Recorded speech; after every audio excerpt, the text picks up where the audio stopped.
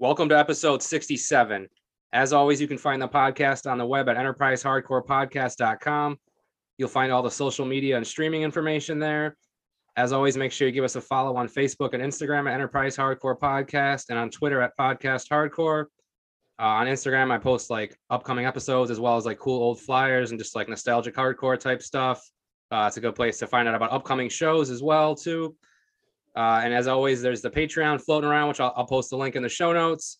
Thanks to anybody who's contributed so far. Hopefully this summer, we're going to be doing some live stuff. So going to be getting some video equipment pretty soon. So yeah, like I said, this is episode 67. I think the list of long time coming interviews is going to be pretty short after this one. But these are definitely a couple of guys that people have asked for me to have on the podcast. And I think I was waiting for the perfect time, and I think we have it now. So we're going to be talking to Eric Lepore and Jeff Asbrand. I'll bring Eric on first, I guess. How you doing tonight, Eric? I'm doing great, Josh. It's an honor to be here. Thanks for the request came as a surprise. I'm stoked to be here. Thank you.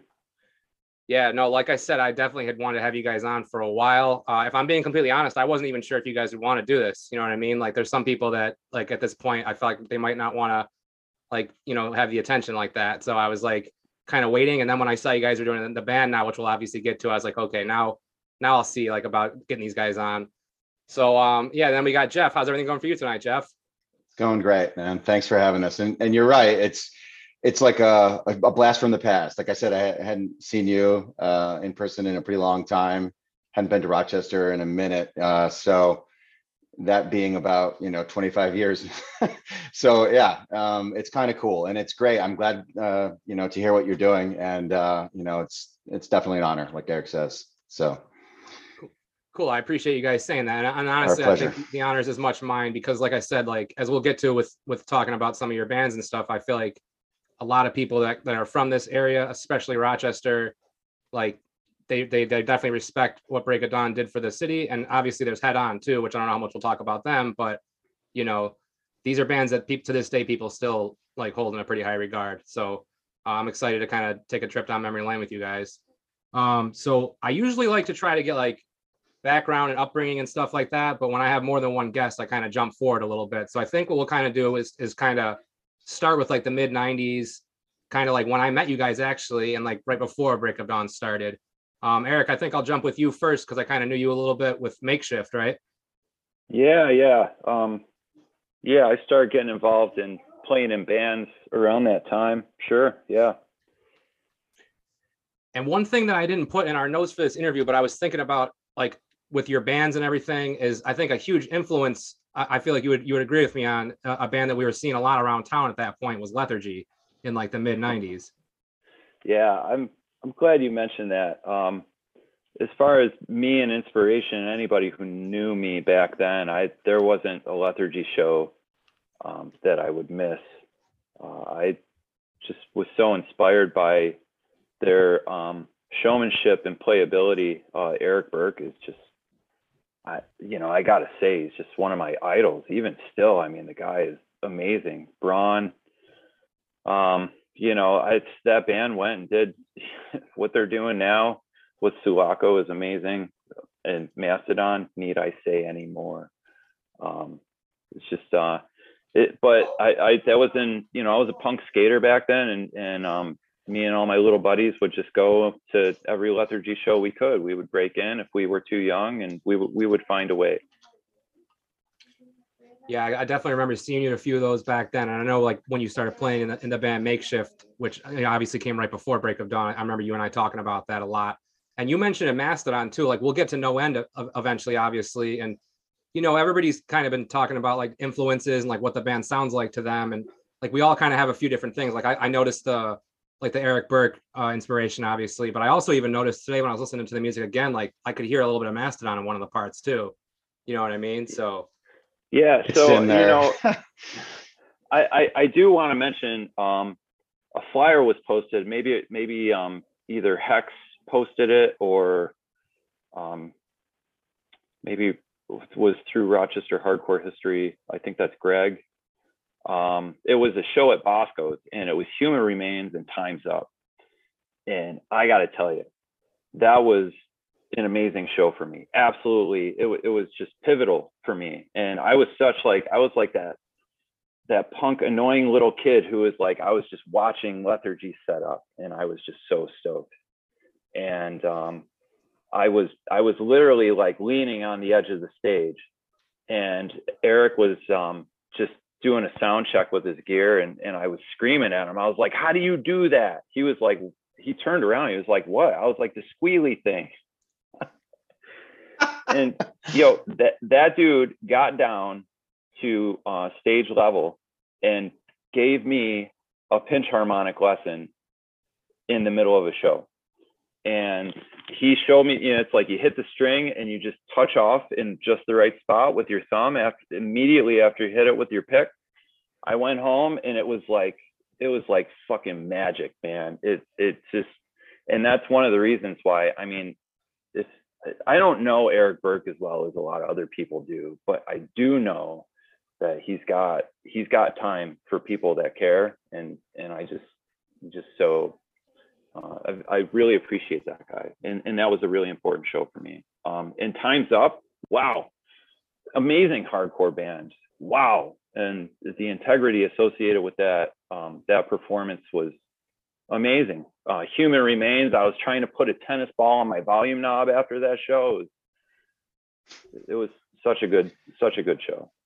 That one was right before my era, but I want to say probably like the next year, Dead Guy was supposed to play at Water Street, and Time's Up played that. So I saw them at that. And I remember, I don't know if I've talked on this podcast about it or not, but that night, and we've seen a lot of crazy Lethargy shows, but like they had the house lights off at Water Street. And then like right at the end of Lethargy set, they turned the lights on, and I looked behind me and it was just like a sea of people just going ape shit, and the lights were all turned on, and you could see Heavy doing his windmills and shit. You know what I mean? And I was just like, yo, this is the Rochester, you know what I mean? Like, and Eric Burke's definitely somebody I want to get on here at some point. Like, same thing with you guys. Like, I think for me, now that I've been doing this for a while, like timing is kind of everything, and making sure that like I hit people up at the right time or whatever, you know what I mean? So he's definitely somebody that's on the back of my mind though, you know? But Jeff, with you, if I'm not mistaken, is it the Seneca Falls area that you're from originally? Yep, it is. Yeah, I grew up in Waterloo, Seneca Falls. And I was just thinking about those early shows that I went to, which I'm so much older, that would have been like 1990, 1991. I mean, I went to, so I was really into metal. And then this is when like thrash and metal bands kind of also crossed over a little bit, and there would be hardcore shows. And so I went to see Sick of It All, Agnostic Front at Backstreets in like 91. I'd already been to the River Rock Cafe in Buffalo, and I saw the Gorilla Biscuits with like Outface and like, I don't know, like Mind War. It was really old, like super old. And I was just young at that point. So that was my exposure to hardcore. But then like real metal bands, you know, that were just like huge to me. I didn't have the same experience as Eric. I didn't get like that intimate, like, you know, getting to be at the front. It was just scary as can be. You know, I went to the Sky Room and saw Biohazard. Again, I think that was the same run of Sick of It All opening for Agnostic Front.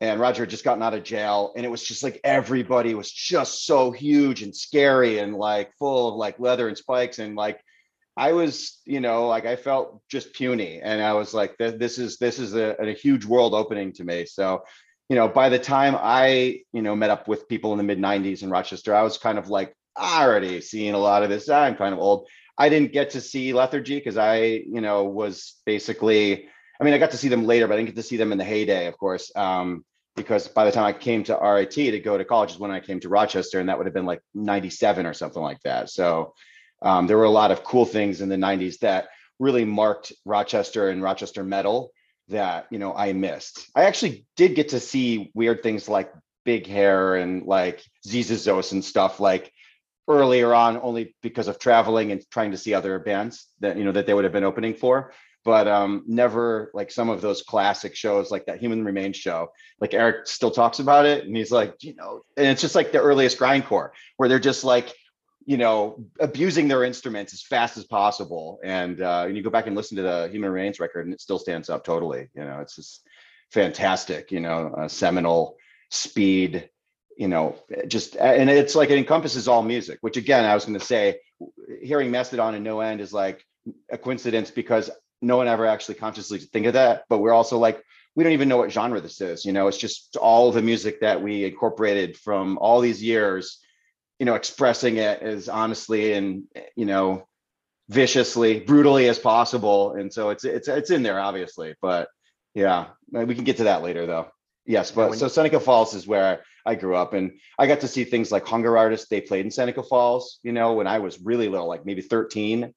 Abelian Nation, this band from Ithaca, would come up. They were pretty much old legends at that point. It was a lot of drunk punk and stuff. There wasn't so much hardcore. It was mostly just punk rock in the sticks.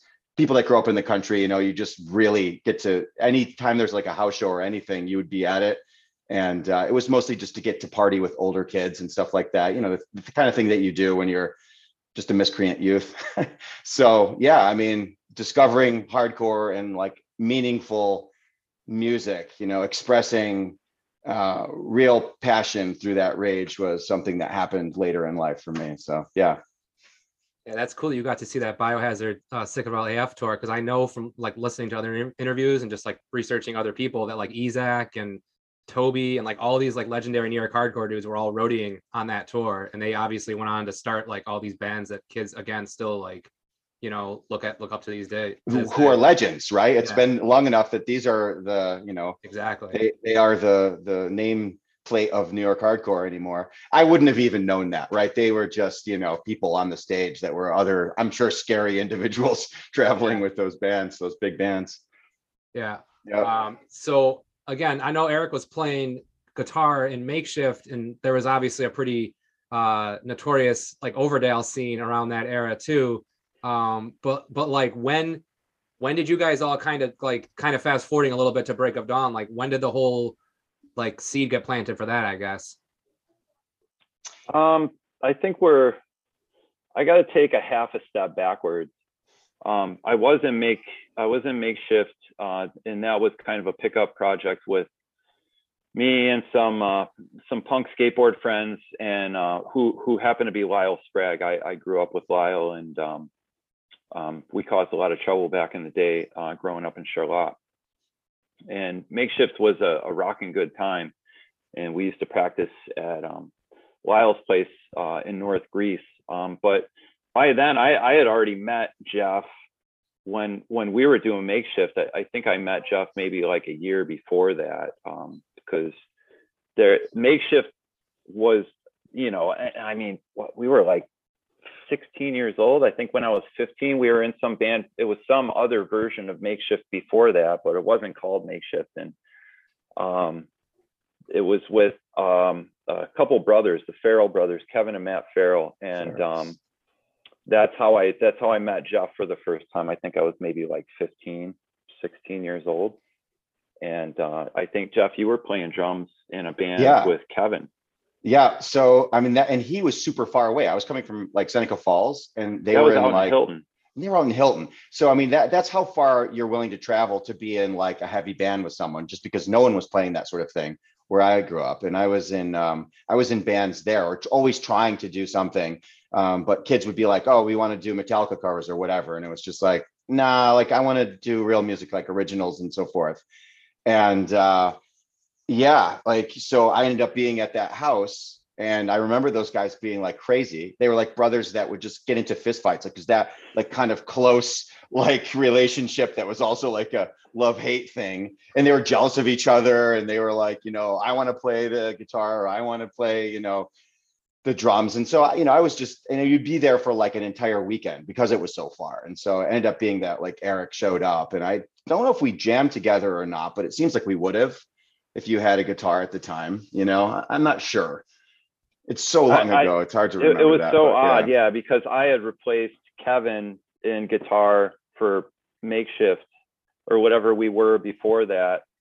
Kevin was pissed, but Matt was still playing bass. And so like we had practice at their house before, and then we were out like causing trouble on the grounds. And then you had showed up to practice with Kevin later that day. And it was just like, yeah, you were right. There was this weird feud going on between those two brothers, but it was all, looking back, I'm sure they're all, high fives and laughing about it too.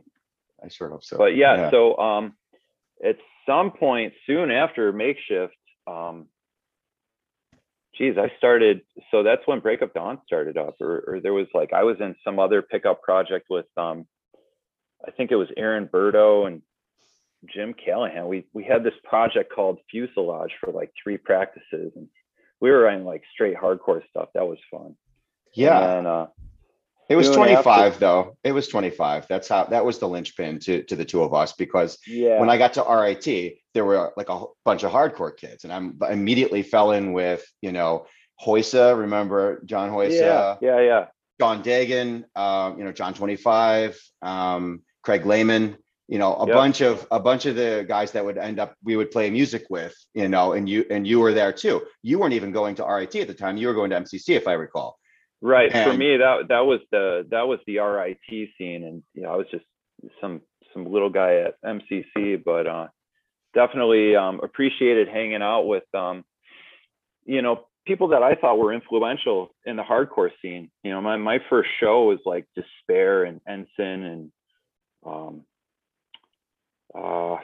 who I think Moment of Truth played that show. I'm not sure if it was like a show soon after was Ire, or if Ire played that same show, but I think it was Ire's first tour. And that's when I started to meet all these guys. They were all familiar faces, but then, you start to connect the dots and have developed like associations with these people going to shows, and then seeing people at practices or just hangouts, and then new plans were being developed for all different types of bands back then. I just remember being involved in so much stuff back then. It was great. Yeah. Yeah. We're just dying to play as much music as possible. And so every configuration was attempted, I think, at some point, and if you go back to the earliest history of Break of Dawn, I guess that would have been John, Craig Lehman, you and I. No, it was No. Pete Kniff. Pete That was Kniff Pete. from The Professional. That's right. It was Pete. Good point. Right. So that was the first jam sessions we had. And it was at the house on Morrison Avenue. And that was where I eventually moved in. Sean eventually moved in. There were a whole bunch of, kids from RT that were, I guess, leaving, and John was already a roommate there. So that ended up being a place that we would always have practices. We had a few shows there, like, That was the Joshua place Pitford everybody Battle hung played out. there. Walls of Jericho played in that basement at our practice space. It was kind of an interesting spot for a minute. And then, I think that's exactly where we would have met. And I was like, I think you might have still been doing Makeshift. It was still a possibility. And so when you came to Break of Dawn, there was like a feud immediately, with the other members of Makeshift, because they were like, you stole our guitarist or whatever, Well, no, I think with Makeshift, because Lyle was doing some other stuff. Was he in Shotokan? He started playing drums for one of the Overdale bands. Yep. A Death Between Seasons was forming around that time by then too, right? Yeah. So we were all kind of like branching out our own ways, and I started the Break of Dawn projects in the basement over there with where Jeff was living. I mean, that was a hangout spot for us too. I mean, I was always over there when I was going to MCC, and especially when I started going to RIT. Yeah, I was always hanging out over there. And I think soon after, because I started Arm's Length when Break of Dawn, not too long after Break of Dawn started. And so Arm's Length was another project I was working on at the time. Wait, you were in that band with Dustin, Arm's Length? I started that band. Yeah. I don't think I remember that. You weren't in that like when they were like more active or whatever though, right? That would have been like more in the beginning. No, because Break of Dawn picked up so much momentum. I mean, I was on the road with those guys and writing music with them, and I just wasn't.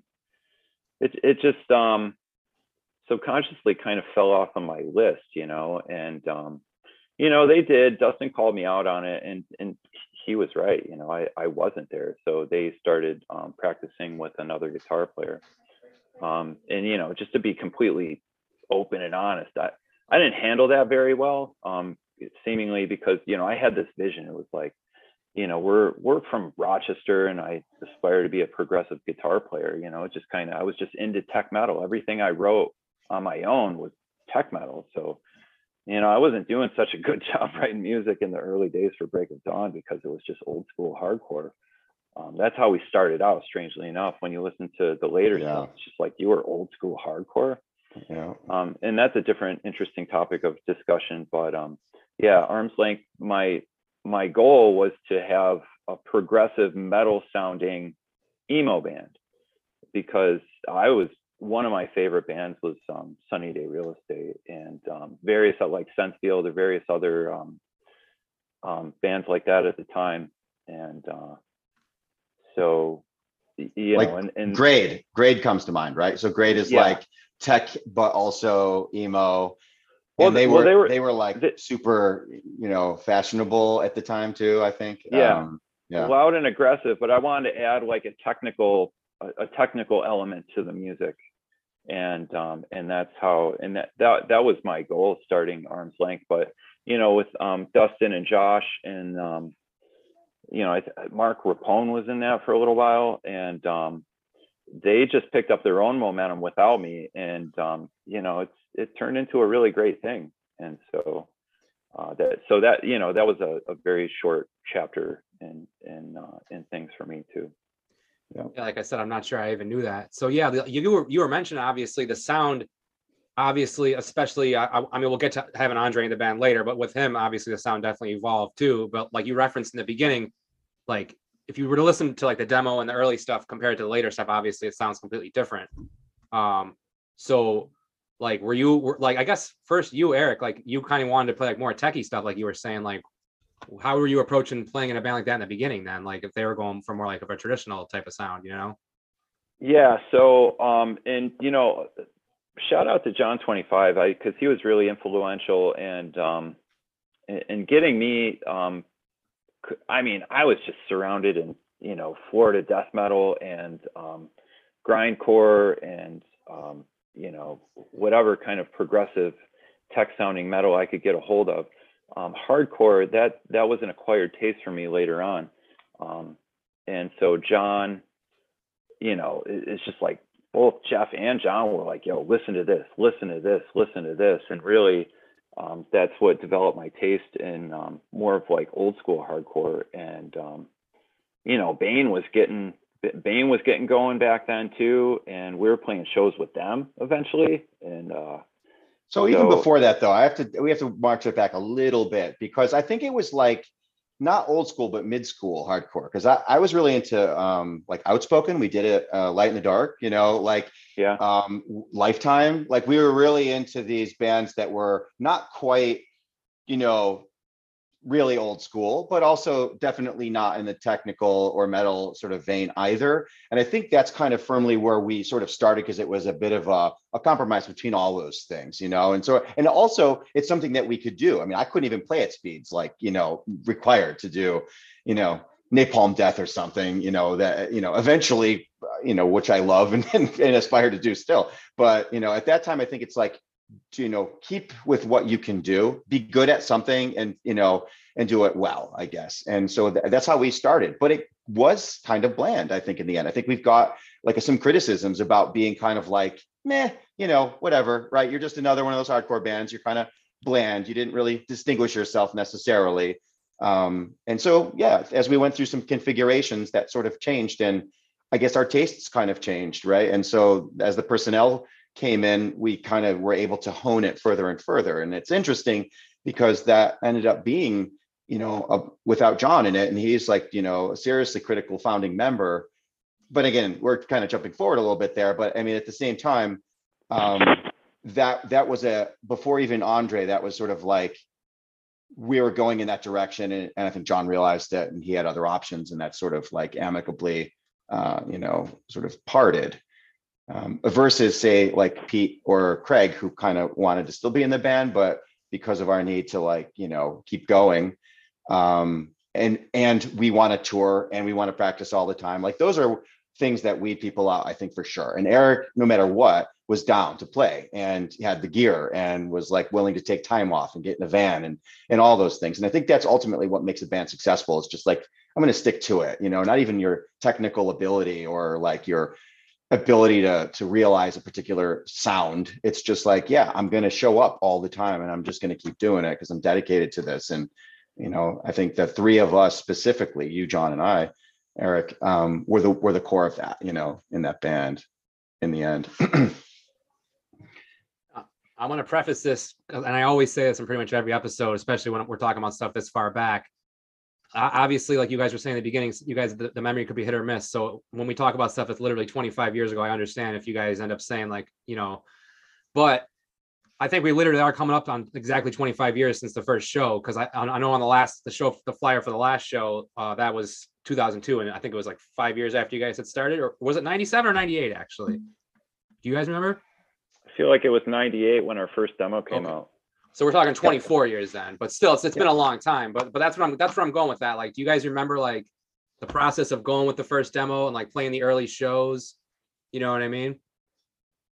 Somewhat. Yeah. I mean, I remember being like pretty nervous to play with some of the bands that we were able to be on shows with. But I mean, in the really early days of that demo, I remember John was just starting to book shows. And I almost think that was a sort of match that was made intentionally. Like he would be, he founded Moto Productions, so it could be a way to get us on shows and to basically have bands that he like play with us, right? And then it was also give and take. That's how hardcore works. You host a band and then you've got a connection in their city. And so it was critical to our success for that to happen. So that's kind of what I remember. He was in the printing school there, so he was able to like have some pretty good layouts. Our demo looks better than a lot of bands' demos for that reason. We had some shirts printed. It actually felt pretty legit ahead of our time before many bands would have been able to have that. And there was like sort of a little chip on our shoulder as a result of that. And then we'd go play a show in Buffalo with Envy or something. And it was like, no one's everyone leaves the room and we just play to it. And then everyone comes back in for like the real bands or whatever. So that was some of our first experiences was to be like, oh yeah, we're cool in Rochester, but that's about it. Yeah. So you learn that and then you go from there, it's humbling for sure. Yeah. That's, and then Sean, right? Sean was our singer, and I haven't seen Sean in so long. He was a hardcore kid from Syracuse, right? He had lots of roots there. He knew the members of Earth Crisis, John McKay, all these guys. When he came to Rochester, he was legit because Cabal 315. But I think at some point his love for hardcore had already been sort of burned out. Like he'd done it so much from his like early days till the point when he was graduating from RIT, it was sort of like, meh, I'm kind of over it. And it was evident, like even while he was the singer of that band, I think people got the sense of like, he's phoning it in. And so, that was sort of the end of that era too, where, we stopped sounding mid-school hardcore at the point that he left. Right. So, and that's my recollection though. And you're right.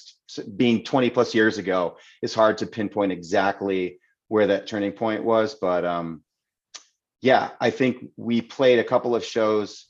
We played a show in Fredonia with this band called The End, who was a Canadian metal band.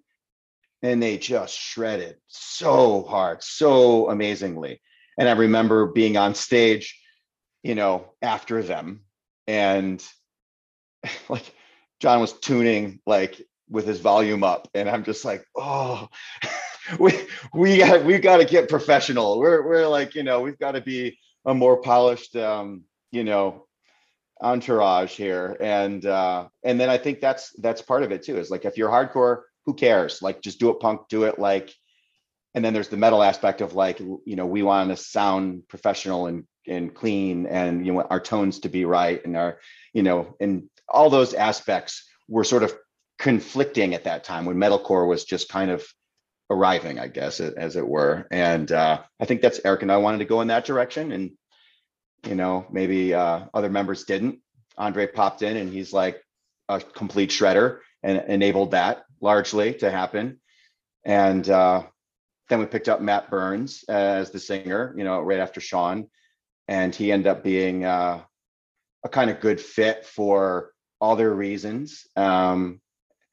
Again, that's a whole other era of, letting a singer do their thing. His lyrics were really deep and literate and poetic, and his voice was had this really abrasive, gritty quality, although he'd lose his voice a lot because who does vocal training anyway? And he wasn't a natural singer necessarily. But I think it was being sarcastic and being sort of bitter and even being a little bit insulting to your audience who loves you for what you're doing, created some division there. And so then suddenly Break of Dawn's got this, weird rap. And, those of us that are in the band, we have to back it because it's our band. But I realized that was becoming a problem, to be an asshole in front of a bunch of kids who actually like you, that's maybe not the best thing to do. But again, lessons learned. We're young enough that, I think we still were just oh, we're cool. Rochester will always love us, whatever. Yeah. And so I'm just talking trash at this point, but so I think, moving away from Matt again to the subsequent era of Brad and then no bassist, was an interesting era, right? So it's just Andre and Eric and Brad and I, and more or less roommates again, but this one on Clay Road. And that's when, we had, Rob came in for a little bit, Ben White was in there for a little bit, but it more or less all the songwriting held true to what Eric and Andre and I were doing. And that's what I think the era of Break of Dawn that I maybe am most proud of, but again, I don't want to be disrespectful to its whole legacy, but at the same time, I think we really worked at it. We practiced multiple times a week for long periods of time and wrote some really incredible music. And, had we not all left the area for various reasons, there were, I think, a full length of some sort was in the works, would have happened. But alas, it did not in that particular combo. Eric, Yeah. So Eric, yeah. I'm sure you got plenty to add to that. I just want to say one thing. You were talking about the era with Matt as a vocalist, and obviously one thing that sticks out for me that you were kind of referencing that he even said at a show one time, and I'm going to be paraphrasing, obviously, but it was along the lines of, if you know the words, keep them to yourselves. And I was just like, wow, this is a hardcore show. You know what I mean? That's just a weird thing to say or whatever, But I definitely want to talk a little bit more about that and Andre. But Eric, do you have anything you want to add before we kind of jump into talking more about that stuff? I do have to acknowledge, Matt Burns was a good friend, and he was, he was a short-term roommate at the house over there with Jeff and John. And I don't remember the overlap because I myself didn't live there, but we would skate together at the Racket Club tennis courts and various places downtown. And there was, I think that there was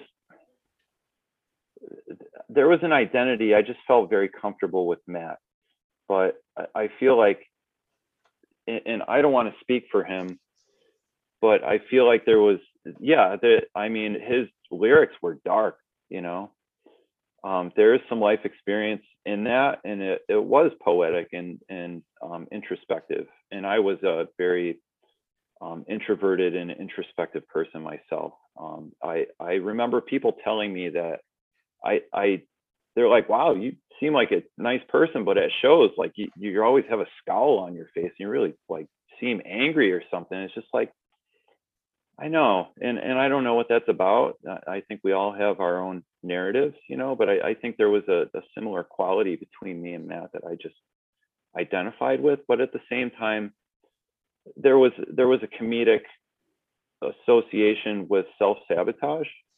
And I think, I've done a lot of, since being a kid, I've done a lot of work on just thinking about what makes me me. And I would hope everybody else does the same. But it was a bit unfortunate in terms of like cultivating our popularity, our acceptance. But I think at that time, it was more of an adventure for us to scuttle that ship and watch it go down. And because me and Matt were so close, I was okay with that happening. But I do realize that it did turn a lot of people off. And, you know, we played shows. I think we played a show at the skate park in Binghamton. And Matt had said something really edgy there too. And it was, you know, it's just like, you are the company you keep. And there was this dark part of me that laughed at it. But when I look back, it's just like, you know, boy, that's not, we weren't helping ourselves.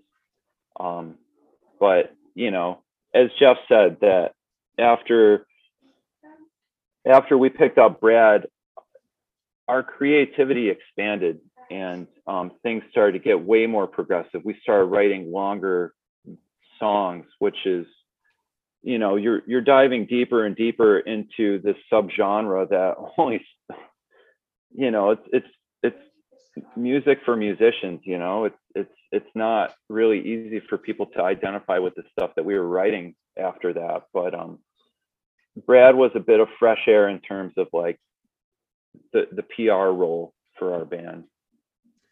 Well, I'm thinking about something now though. You're talking about Matt being edgy. I'm thinking back to now you got Brad singing for the band, and now he starts putting up the upside down flag that says "lie" on it. And I'm like, I remember, I'm not going to name their names because I'm friends with someone, but I remember there was a show that I booked with you guys and another band, and afterwards we were at the apartment, and I remember there being a discussion between you guys and the other band. Did that kind of stuff happen a lot when that was going on too? Like, were people offended by that? I mean, I know with like punk rock and hardcore, it's mostly leftist, so you're obviously mostly preaching to the choir there, so you're not going to get too much backlash. But like, were there other times when you played shows and like that rubbed people the wrong way, or was that like a one-time thing? A lot of bands, you know, kind of kept it to themselves. I'm sure it didn't it didn't go over well with, you know, some, you know, blue collar, like, you know, class sort of hardcore bands, and there are plenty of them. And I know the show you're talking about, and it was the Bug Jar, and yeah.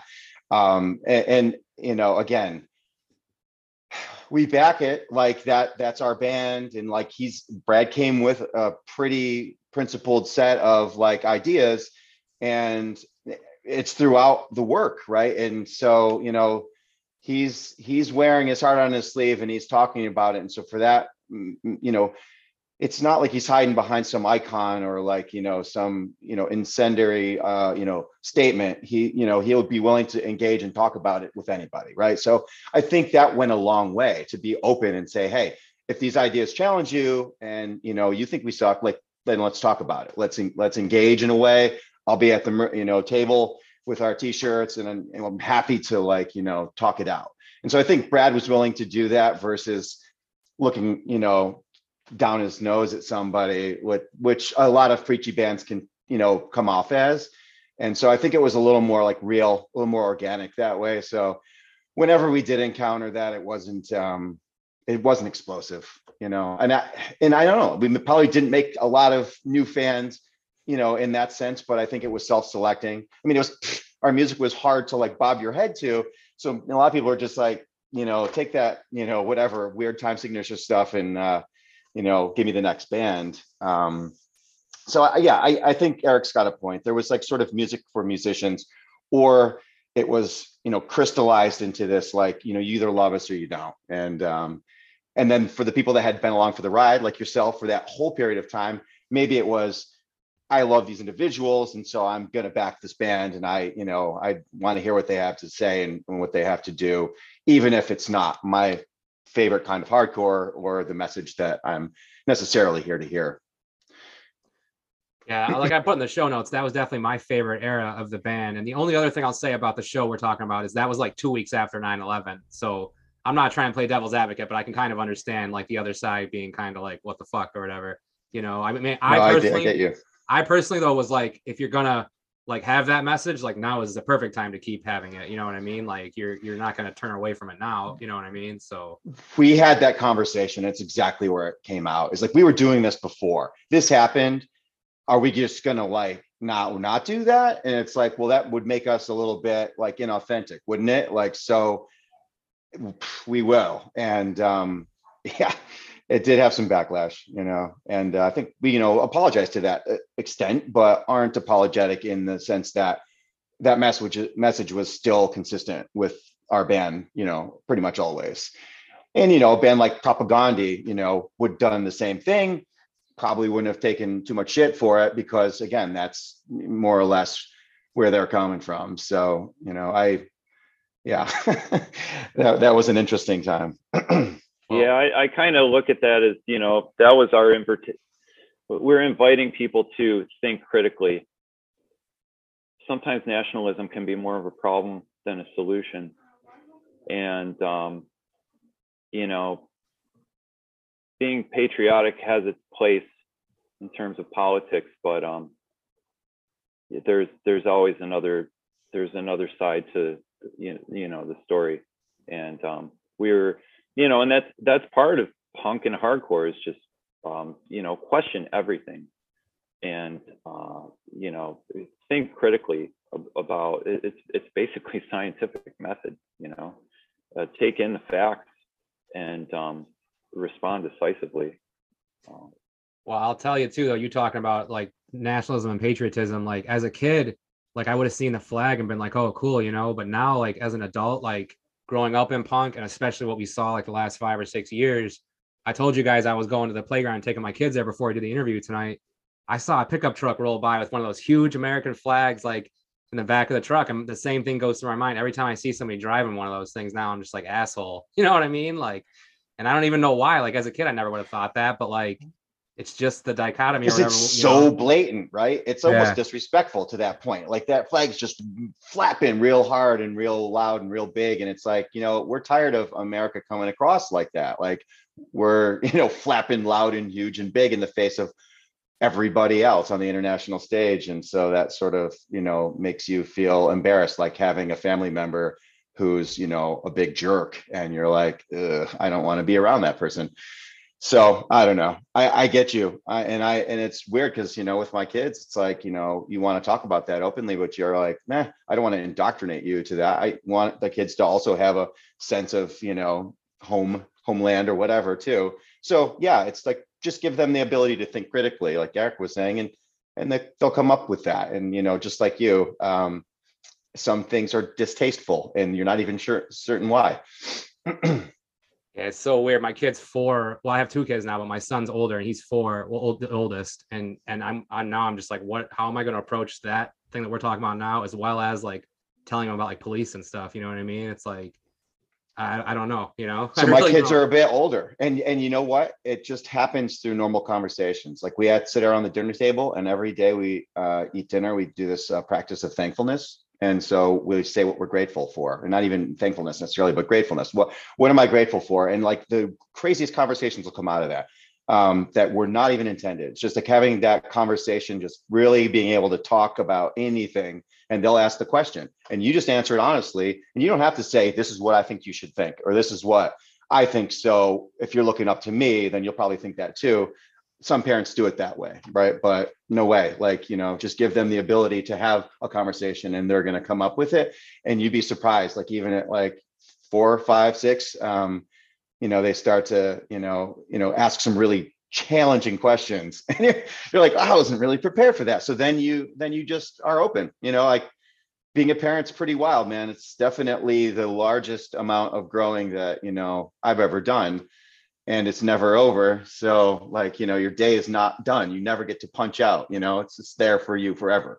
So that's a really wild thing to sign up for. So cool. And it's great that you have a young family, because all of that's ahead of you. It's kind of weird to me. I have a daughter who's 16. She's borrowed the car today. Like, and I was like, ooh, all right. She's going off to see her friend in my car and I'm working.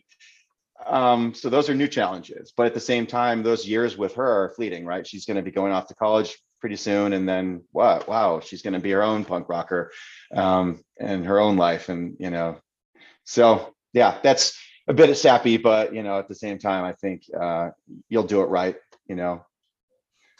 I will say, I think he was being serious. Josh Truskill posted recently that the Hellfest 2000 DVD is going to be on Netflix pretty soon, and that's going to be one of my son's first exposure to when he's really going to see how things were. Like I've been slowly like letting him know about like punk rock and hardcore. I mean, his name is Hendrix Richard, so if you put those initials together, obviously, Sure. But I've told him about a little bit. I mean, he's more into like kid stuff and whatnot, but I definitely want to do the best I can to kind of at least shy him in that direction as he gets older. Mhm. We'll see how it goes though.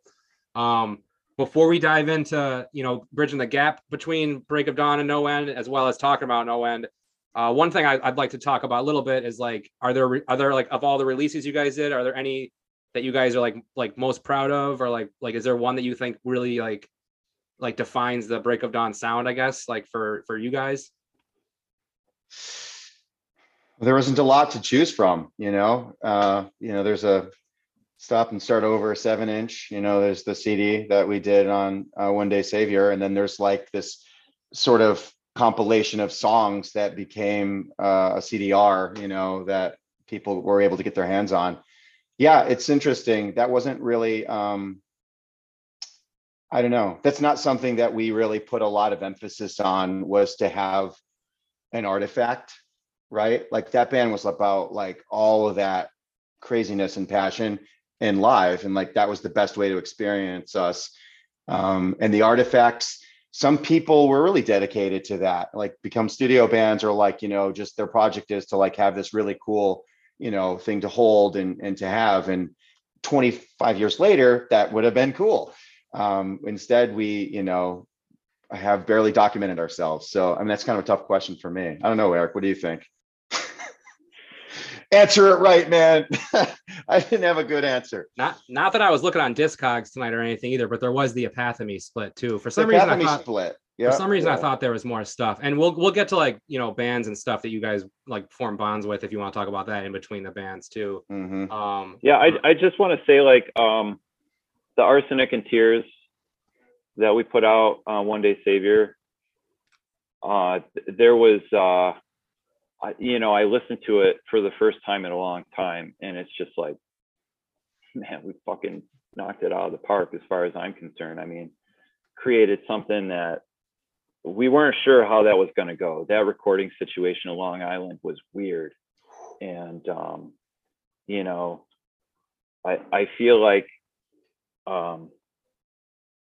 I feel like there was an expectation for that to be like the next Bane record, but we had changed, we picked up Andre and started writing really progressive stuff. And when we were recording, I don't think it was anything One Day Savior was looking for.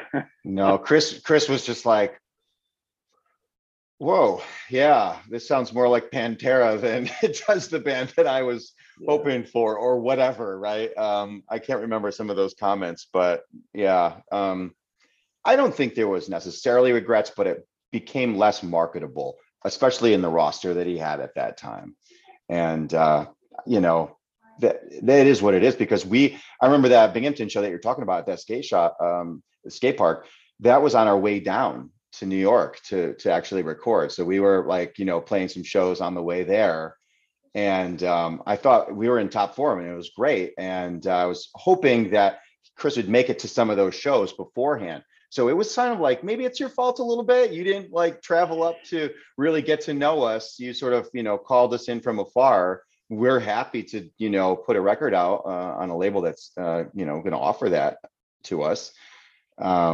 But I don't think it was the best fit for that label per se, in the end. But at the same time, it's cool. Sky Came Falling, also metalcore more or less, and in a similar enough sound that I think, and they were pretty popular at that time too. So like, I don't know. Yeah, it was weird to record it. Yeah, sorry to interrupt, Jeff. Nope.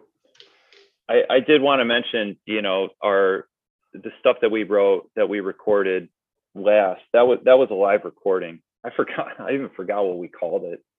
I'd have to go on the Hardcore Archives website.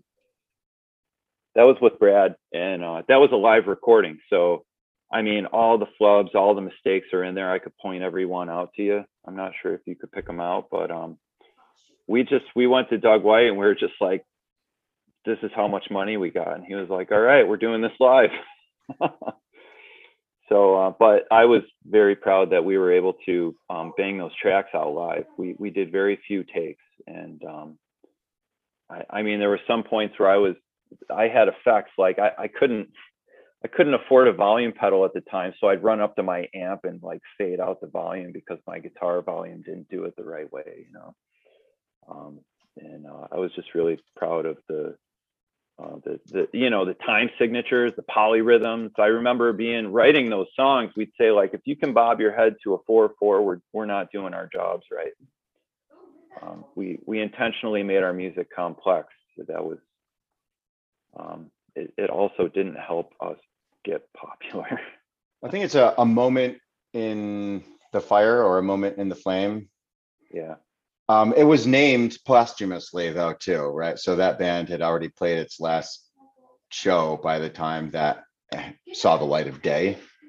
And so, yeah, I guess I am pretty proud of that as well. Although it didn't really get any distribution or, you know, see any kind of notoriety.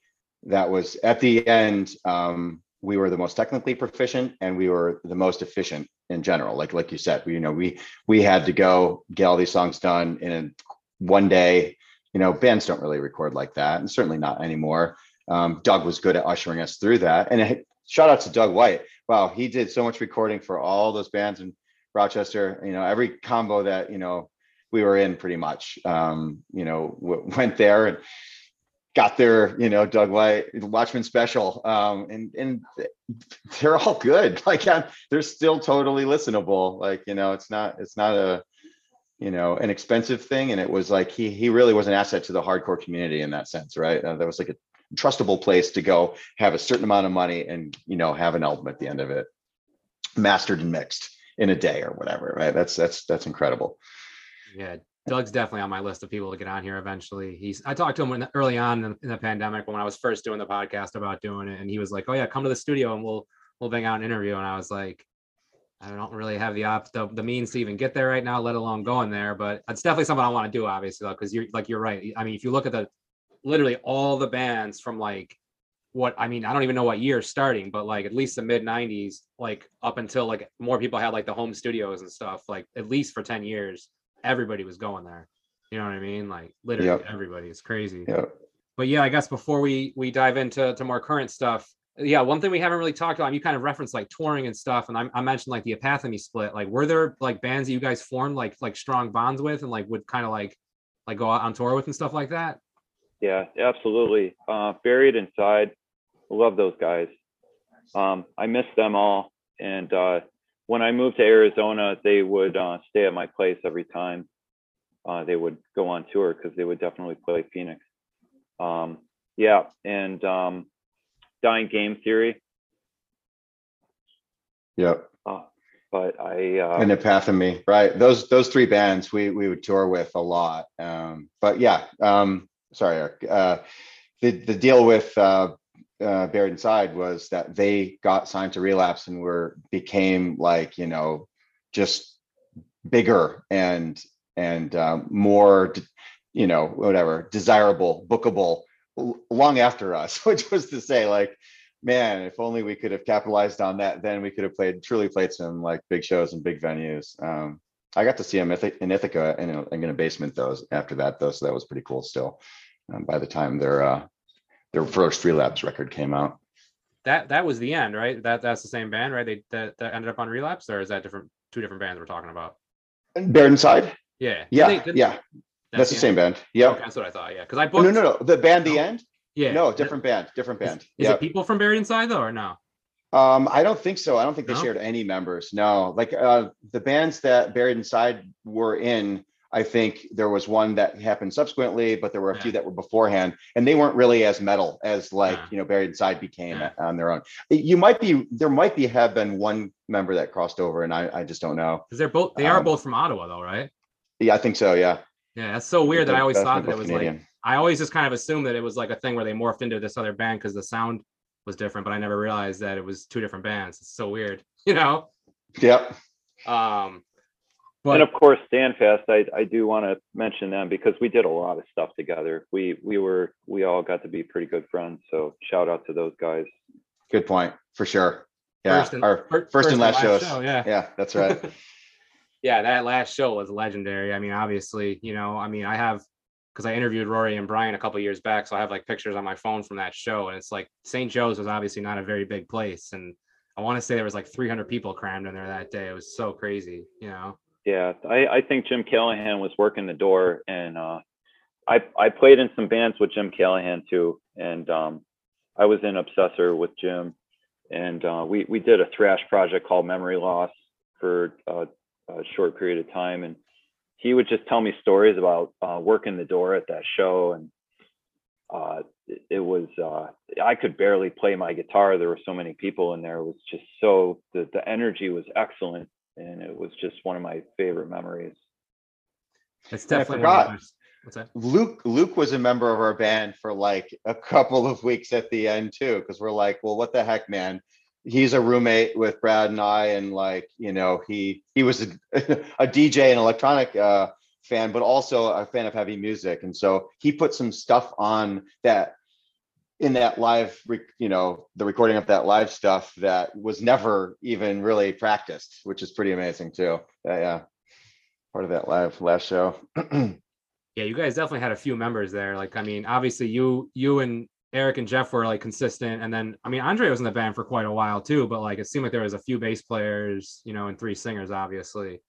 But how long? Ryan Geis, What's that? Beetle Geis. We had Ryan Geis was in the band for a while, and he was in Polar Bear Club later, so that's interesting too. Yeah, he's a stoic dude. That was interesting having him in the band. Did we even play shows with Ryan as on bass? At least one, maybe. I think. Yeah. Shows at the Claw. I just remember when I interviewed Nooch in the beginning, he was like, playing bass for you guys was just like unfair for him, basically, to put it easily, because he's like, he thought he was a good like guitar player and stuff, and he's in there playing with Eric and Andre, and it's just like, holy shit, So yeah, I do want to comment on that. I did listen to that interview, and wow, my heart is just full of blood after hearing kind words from Rob. But I gotta tell you, Andre is like, the dude shreds. The dude knows all the scales, and I was just following his coattails. I was learning from Andre so fast, and just working on guitar progressions that he would show me. I take no credit in terms of like shredding talent. Andre is the dude is just so good. But Rob, he picked up the bass and started. He was writing bass lines on the spot. Some of the stuff he wrote, I believe, in the studio for the recording that we did. And yeah, dude is super good, and talented across the board, right? I mean, yeah. That he's modest, and you're being modest now, because if you think about it, like you think of Slayer's guitarists, they're both icons. Kerry King's the rhythm guitar, but he's just enormous. So if Andre's the Jeff Hanneman, you're the Kerry King, right? You're giving yourself, you're knocking yourself down too much.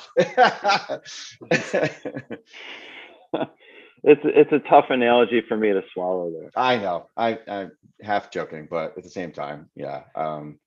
That's the cool thing about it, was like, maybe Andre was like, shoulders above others, but you were, amazing. So having 2, pillars of guitar, it just made it awesome, right? And then for me, it was like, helped me progress. We pushed all, like Jeff, I remember you like in the studio trying to write a drum part that you could barely play. We were pushing ourselves. Always. There's a culture of solid progression. We're constantly challenging our abilities. And that's fun. I love that stuff. The creativity involved in that band is just like, it was awesome.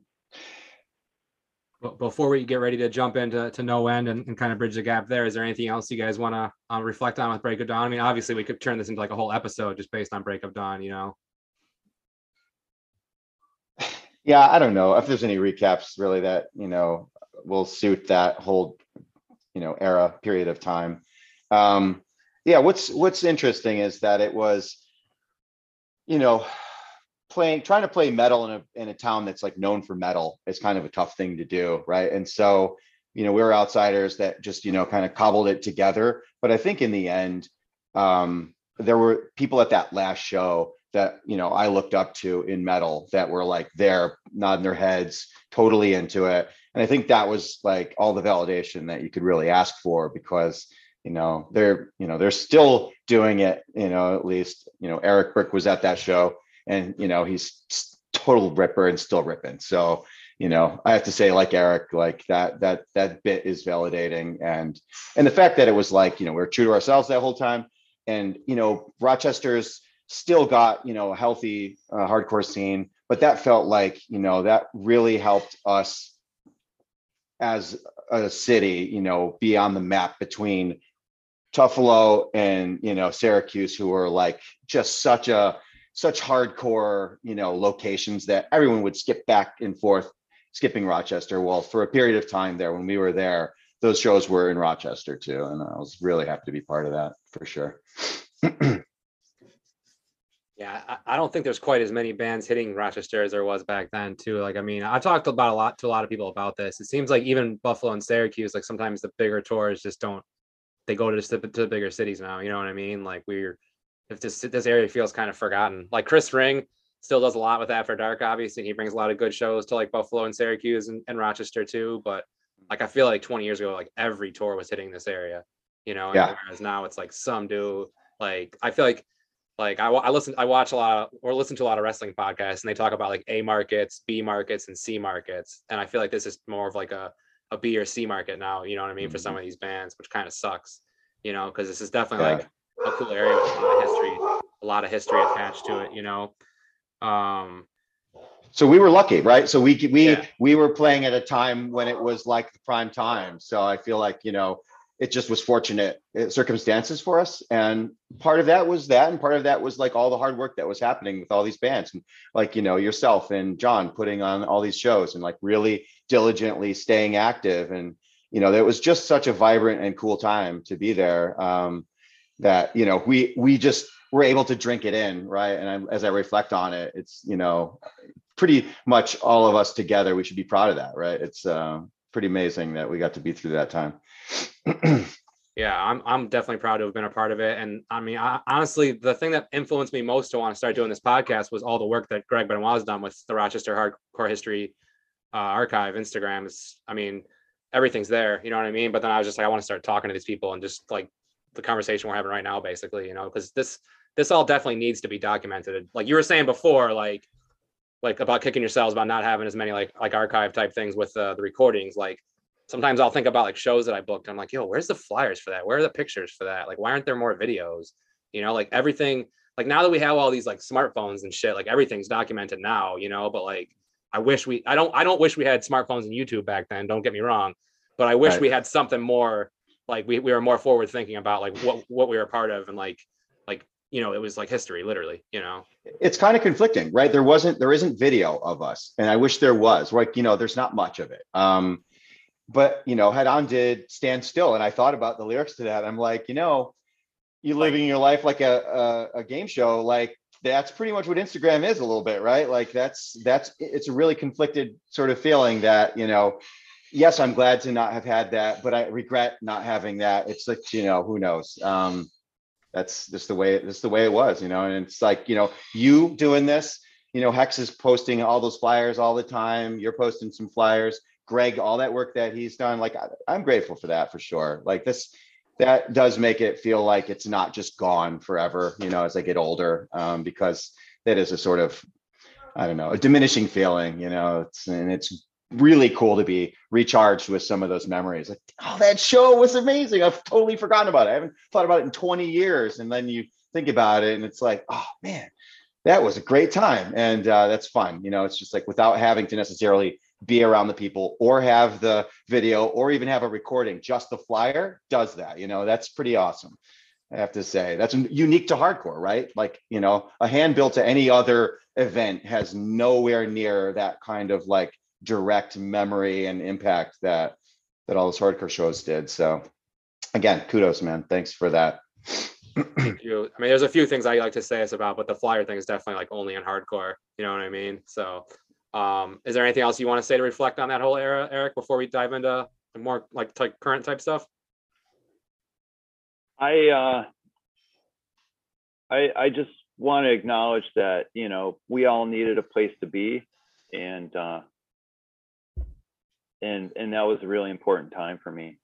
There was a lot of other things I could have been involved with. A lot of people from my neighborhood are dead.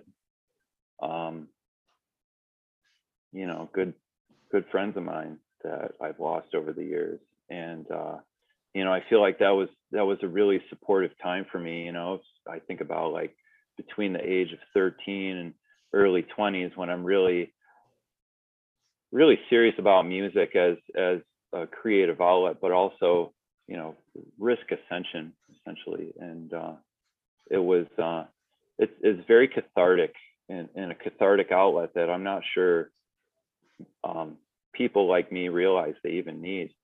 We just found it, and it proliferated, and it was very important for, you know, I try to explain it to non-hardcore people, and they're just like, what's wrong with you? Like, how do you justify this? You know, it's like you show them videos of like some of your favorite shows that did get caught on camera, and it's just like, you just feel the energy, you know. It's just or I remember being at Andre was in a band called Husk, and they had two singers, and their singer Chad had passed away, and we were honored with the invite to play their last show without their singer, but he was there in spirit. And that was that's when I realized, like, you know, how important it is to have this outlet. You're moving energy that needs to be moved. I didn't know anything about that at the time. It's just you're just swimming in the bottom of that whole thing, and it was I appreciate those experiences more than I think language can do me justice on this podcast. So yeah. I just want to say, I mean, you know, since we're kind of getting into like some more like serious and like deep talk here, I just wanted to like mention that Jeff had mentioned like doing like a thankfulness discussion at the table every night, and that brought me back to outside of hardcore. Like without hardcore, like a lot of people say like without hardcore I'd be dead. Like I'm lucky I'm not. You know what I'm saying? Like next, literally a week from today when we're shooting this interview, will be 3 years to the day where I like basically like should have died. Like I got thrown from a fucking car. You know what I mean? Like, and a lot of the things that I got into and whatnot, those few years and other years in my 20s, like I never would have been anywhere near any of that kind of shit if I was like still like booking hardcore shows and going to hardcore shows all the time. And all I kept thinking, like when I was laying in a hospital bed for a week, was like I have to just like, I couldn't hit the ground running obviously at that point, but like figuratively, you know what I'm saying? Like I have to like get back into this shit. And that the podcast idea came immediately when I was in the hospital. I was like, I got to start doing this. Like I didn't want to like do it the following week because that would have been like cheesy or whatever, you know what I mean? Like, but like this is definitely something that keeps me, like, to be completely honest, like sober, you know what I mean? Like on the path, remember? Yeah, on the right path. Yeah. Coming from a former columnist with a fanzine. Like I'm not gonna say that I'm not gonna say I'm like straight edge or sober, because I definitely like still indulge in cannabis or whatever, but like I definitely don't drink anymore, and lesson learned, you know what I'm saying? And I realize now that a lot of people are straight edge for a reason, and a lot of people from our culture, like you can see without them even telling you that they have the addictive personality, and that's why that they are straight edge. And I have, you know, 100% respect for that whole movement. And like Eric was saying, I definitely recognize that like without this movement, like we could all be in a completely different place, you know? Yeah, it's very interesting to me, the perspective shift now. As we're older, we're looking back at those times and understand things better, right? I think the Buddhists would say, indifference lies the understanding.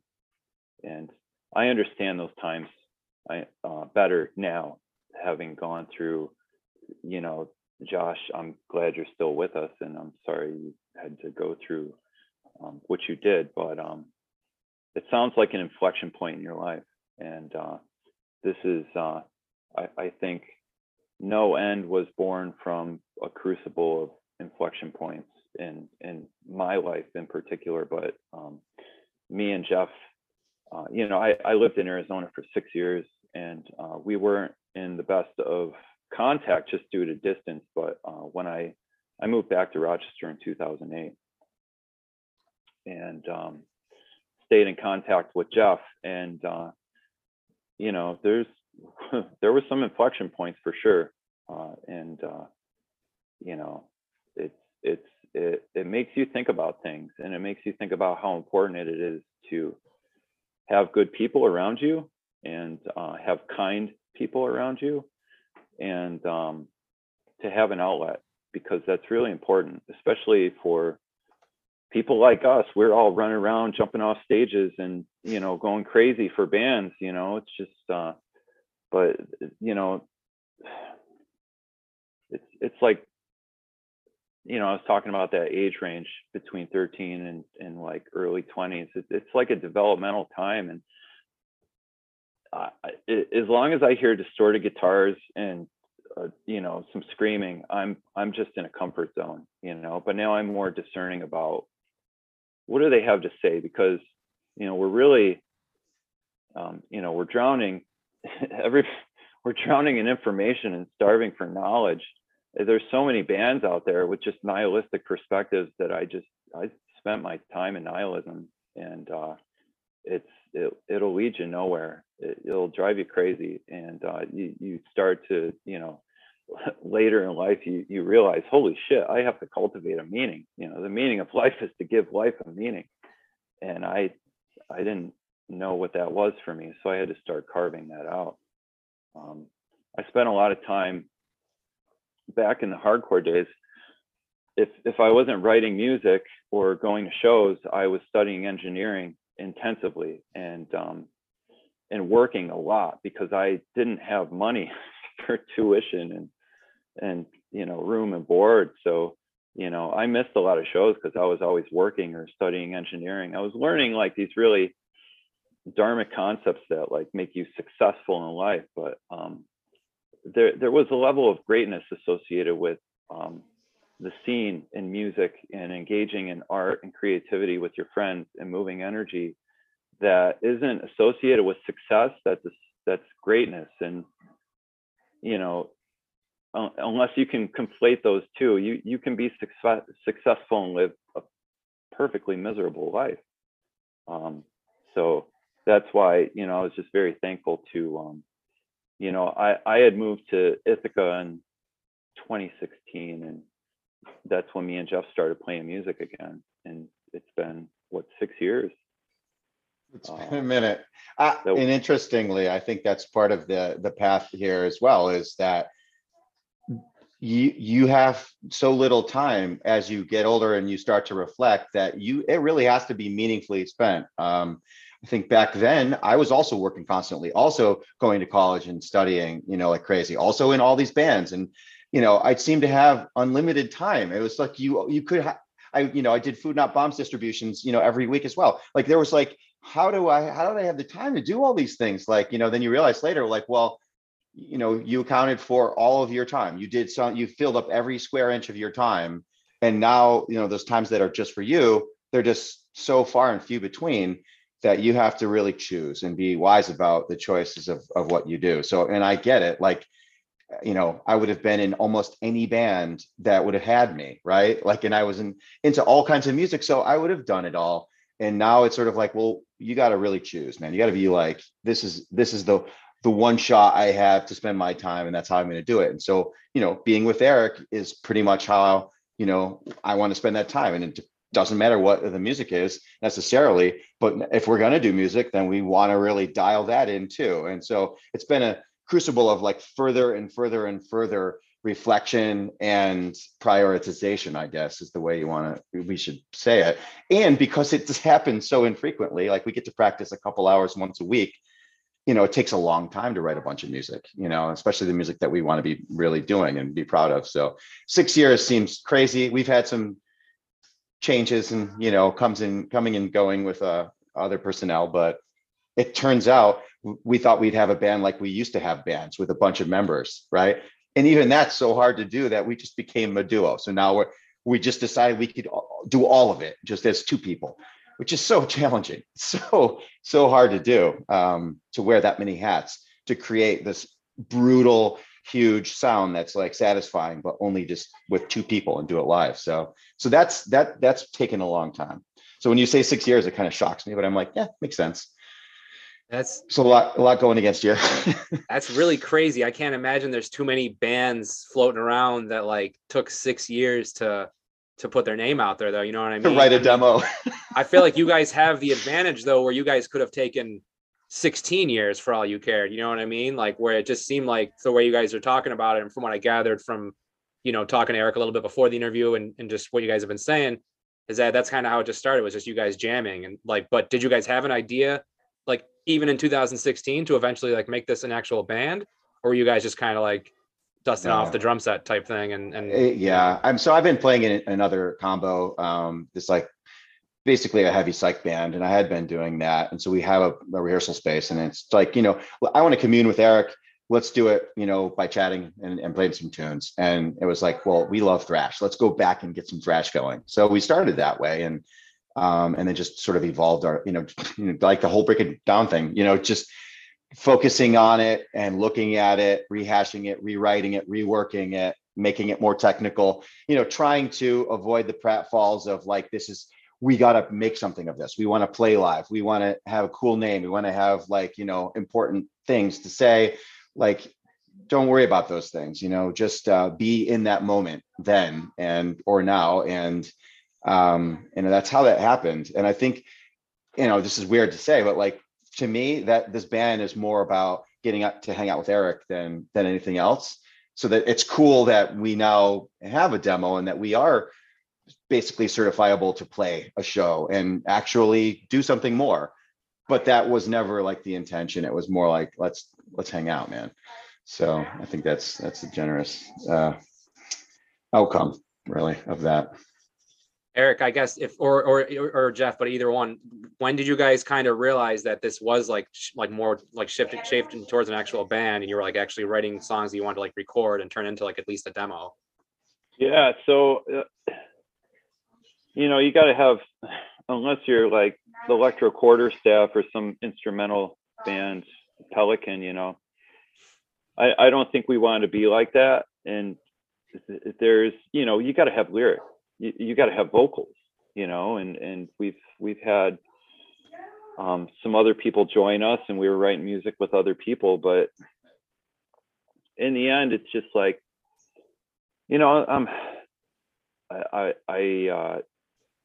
music was just kind of a reason to hang out with Jeff, as he said, and we would sometimes just spend most of our time, for hours just chatting about life. And I had got involved in a yoga practice just to help with like the stress and push of life. And it's just, that was another inflection point for me, and was committing to a yoga practice. And I can't imagine my life without it. So it's like, well, if I'm going to write music, and we're in this point where it's like, well, are we going to validate this? Or we're going to start writing lyrics? And I've never been a front person for a band. I've never done vocals in a band. And so that kind of puts the onus on me to, I'm playing guitar. It's easier for me to do vocals than it is for, Jeff does vocals too while he's playing drums, but it ain't easy. And hell no. And that was a skill for me to develop, but really it was, I was just like, okay, well, if challenge accepted, the reason why I didn't do it was because I just was uncomfortable. Because if I was going to write lyrics, they're not going to be about some dumb shit. I'm not going to write lyrics about zombies or like dumb shit, and it's fun. Okay. Like I really enjoy Municipal Waste, the Art of Partying. Like that had a time for me, and I was skating mini ramps and pools, and like, we're having a great time with that album. And you can extrapolate that across all the other bands, but if it came down to me, it's like, I don't have time to fuck around.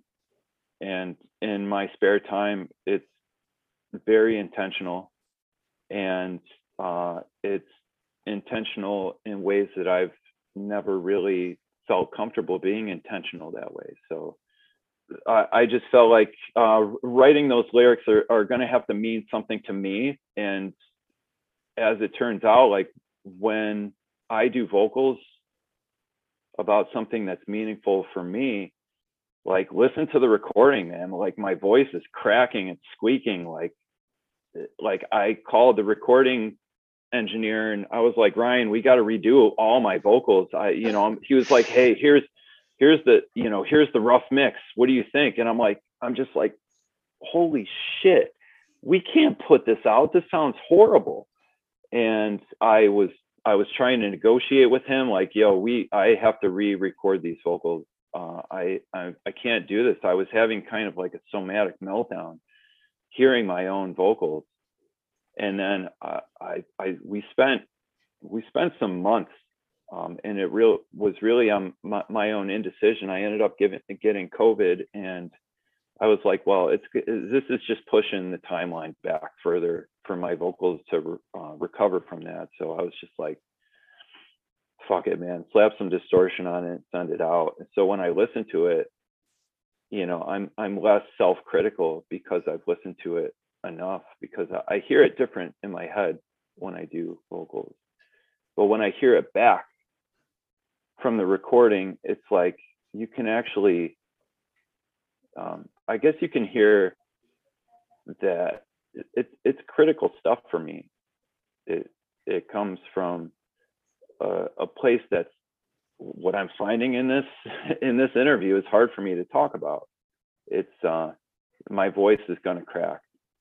I just have to be okay with that, like I'm gonna belt it out past my vocal cords abilities to handle my emotion.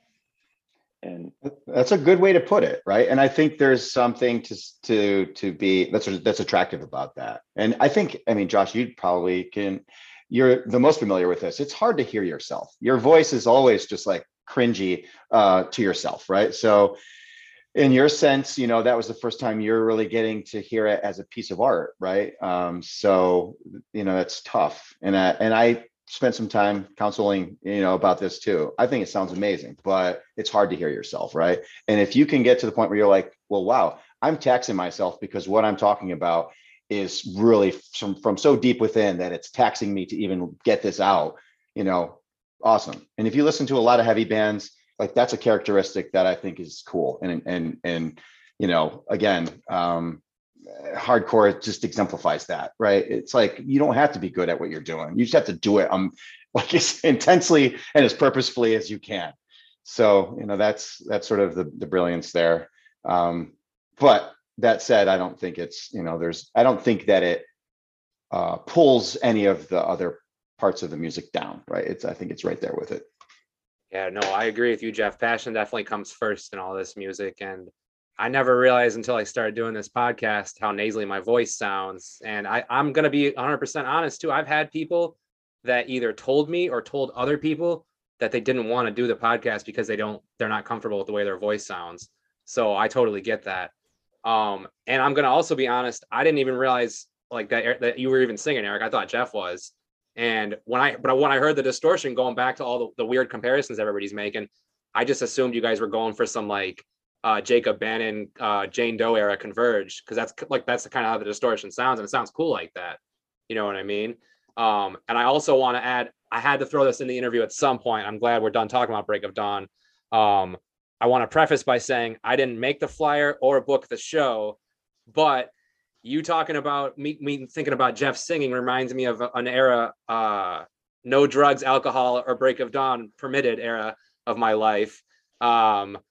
We booked a band called Abstain in my basement, and there was a drummer who did vocals in that band, and he had this fucking Madonna headset on that he would sing with. And when I first heard the band and I assumed Jeff was singing, I'm picturing like you showing up to the show with this fucking headset and you doing the vocals that way. So Yeah. we can still try to arrange that for you to do the vocals that you do with the band or whatever. But now knowing that Eric sings, it'll make it, I need one of those things, man. Dale from the Melvins has one of those things. He does too. Yeah. And I'm trying to like reach over to a microphone and also, but playing furiously. And I realized it's got kind of a liability because I'm just too far away. I'm doing all the like deep growly stuff in that recording. But again, that was more like we've honed our vocals a lot more since that happened. And I think we're sort of finding a place where we can both mutually do vocals and be, again, more comfortable with doing them and just, pushing forward with it. I think it was a kind of a newer concept to us doing that recording because we didn't practice a lot doing it all at the same time. And as anyone can say, that independence to be able to do your instrument proficiently and also sing, as you want it to, is incredibly hard. So, that's took some even more time, and so by the time we actually launched the demo at the beginning of the year, we had figured out how to do that, right? So we recorded it and then we had the vocals and then we were practicing singing at the same time. And so things changed a little bit, but we also were able to master doing that together. So it seems like the vocals were like, they're basically tracked over the instruments that we did. And so in that multi-tracking, we were like, right, this is how it's going to have to sound vocally. Let's do that. And to be fair, Eric's vocals are getting better and better. And they do have that Jacob Bannon, like, Jane Doe era, again, I think even throughout Converge, like that high, just breaking up but intensity, it's desirable. I really like that and as an edge to our music, Jane Doe is my favorite Converge album, so I think I just go to that as like a talking point for that band. You know what I mean? Yeah. And then one other thing I'm thinking of, going back to Human Remains, because I want to say Dave Woody played drums for them, right? Yep. Yeah, that's right. So you talking about them, Eric, and I think you too, kind of, Jeff, and then you also talking about like having kind of difficulty even mastering some of the drum parts in Break of Dawn. Like watching videos of you guys jamming and stuff, like it seems like you're really getting into it. Like, was it hard for you to kind of play so aggressively again, or was it like, you know what I mean?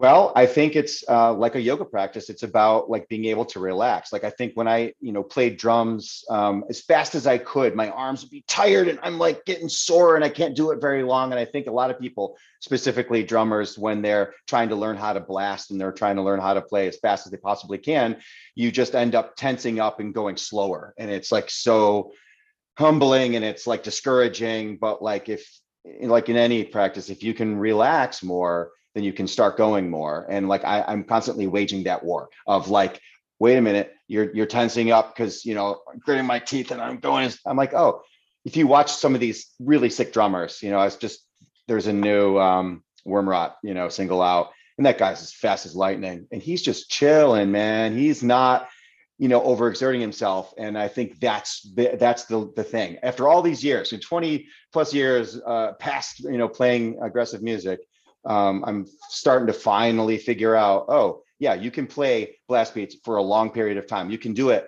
like the East-West blast test, like Dave Whitty did, without like just being a puddle of sweat and only being able to have 30-second songs, like a typical grindcore band, like a Napalm Death, album.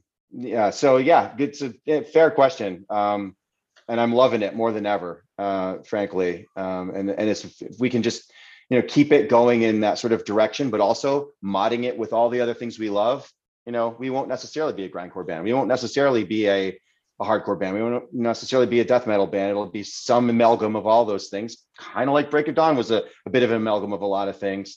And, people don't necessarily like it if you're not a specific genre, but like, fuck them, right? Like, it's not what your passion is, then I'm not trying to market myself, just do it. Well, it's funny you would say that too, because everybody kept making all these comparisons when you guys dropped the demo a few weeks or a month or so ago back. And I'm just like it sounds like a lot of different things, but like, it sounds like your band, you know what I mean? Yeah. Like it doesn't have to sound, we don't have to compare it to 10 different things. Like, obviously I noticed the vocal thing and a couple other things I said, but like, unless I'm listening to like a traditional, like meat and potatoes hardcore band, like I don't go into like listening to a band like with the expectation of, oh, it's going to sound like this or it's going to sound like that. I mean, obviously with you guys having played in bands together before, you kind of have that expectation. But other than that, like I like to just kind of go into a new artist and like hear it. You know what I mean? Like if that makes sense.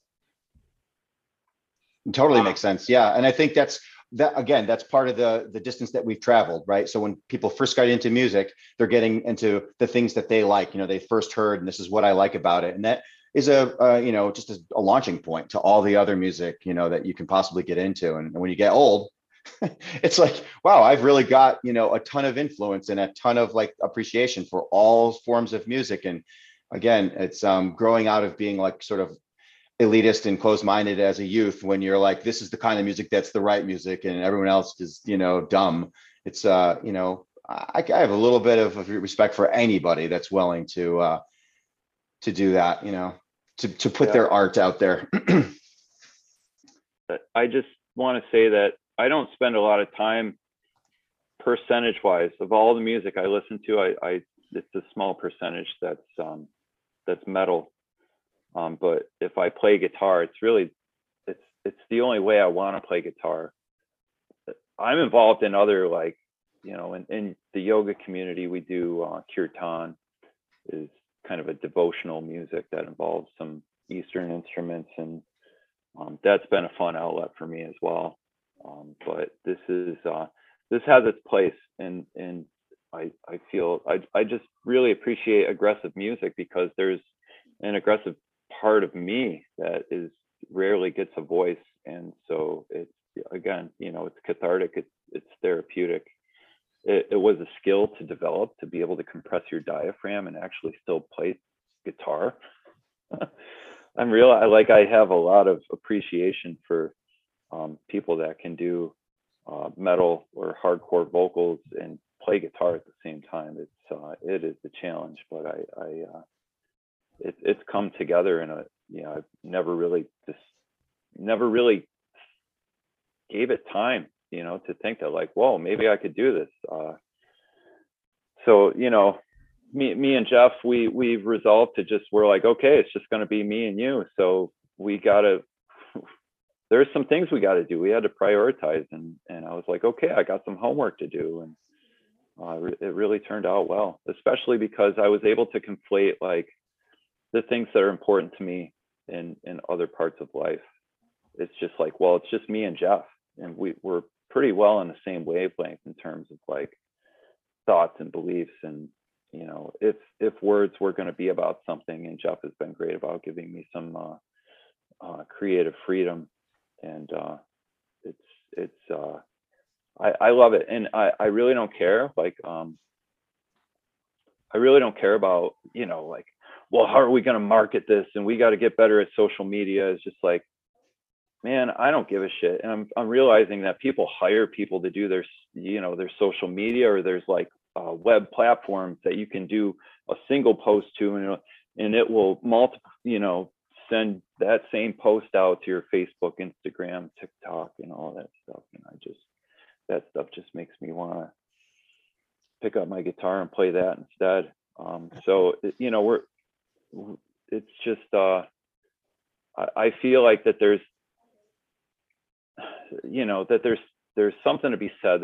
There's a message, and there's a part of us in this that it's like, well, let's put it out there. And I really don't care if it's receptive or not, but if anybody listens to it and enjoys it, I appreciate that. Yeah, I can totally relate to the social media thing. Like in the beginning, like I hadn't been on social media at all for like 10 years. I mean, you look at the way things have gone in our country in the last like that many years, pretty much. It was enough reason for me to be like, fuck this. And I just got rid of it all.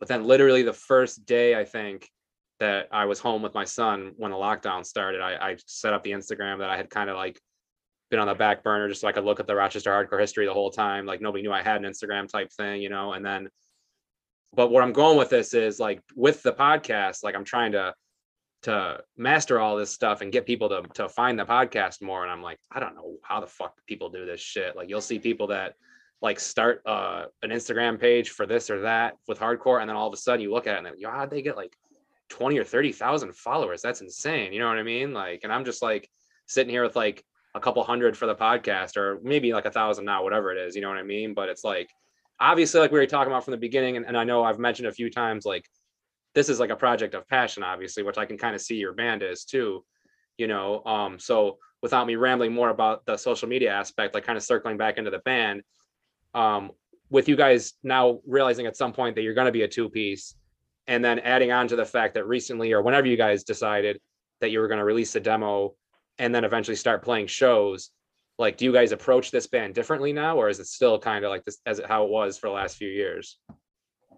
Our approach would be to practice, you know, we knew back during Break of Dawn, if you want to actually like progress, you have to practice at least twice a week. Once a week doesn't do it. And every time you practice, you got to record what you're doing, because there's so much other stuff going on in life that you can't, you know, remember like what the compositions were from the previous practice. So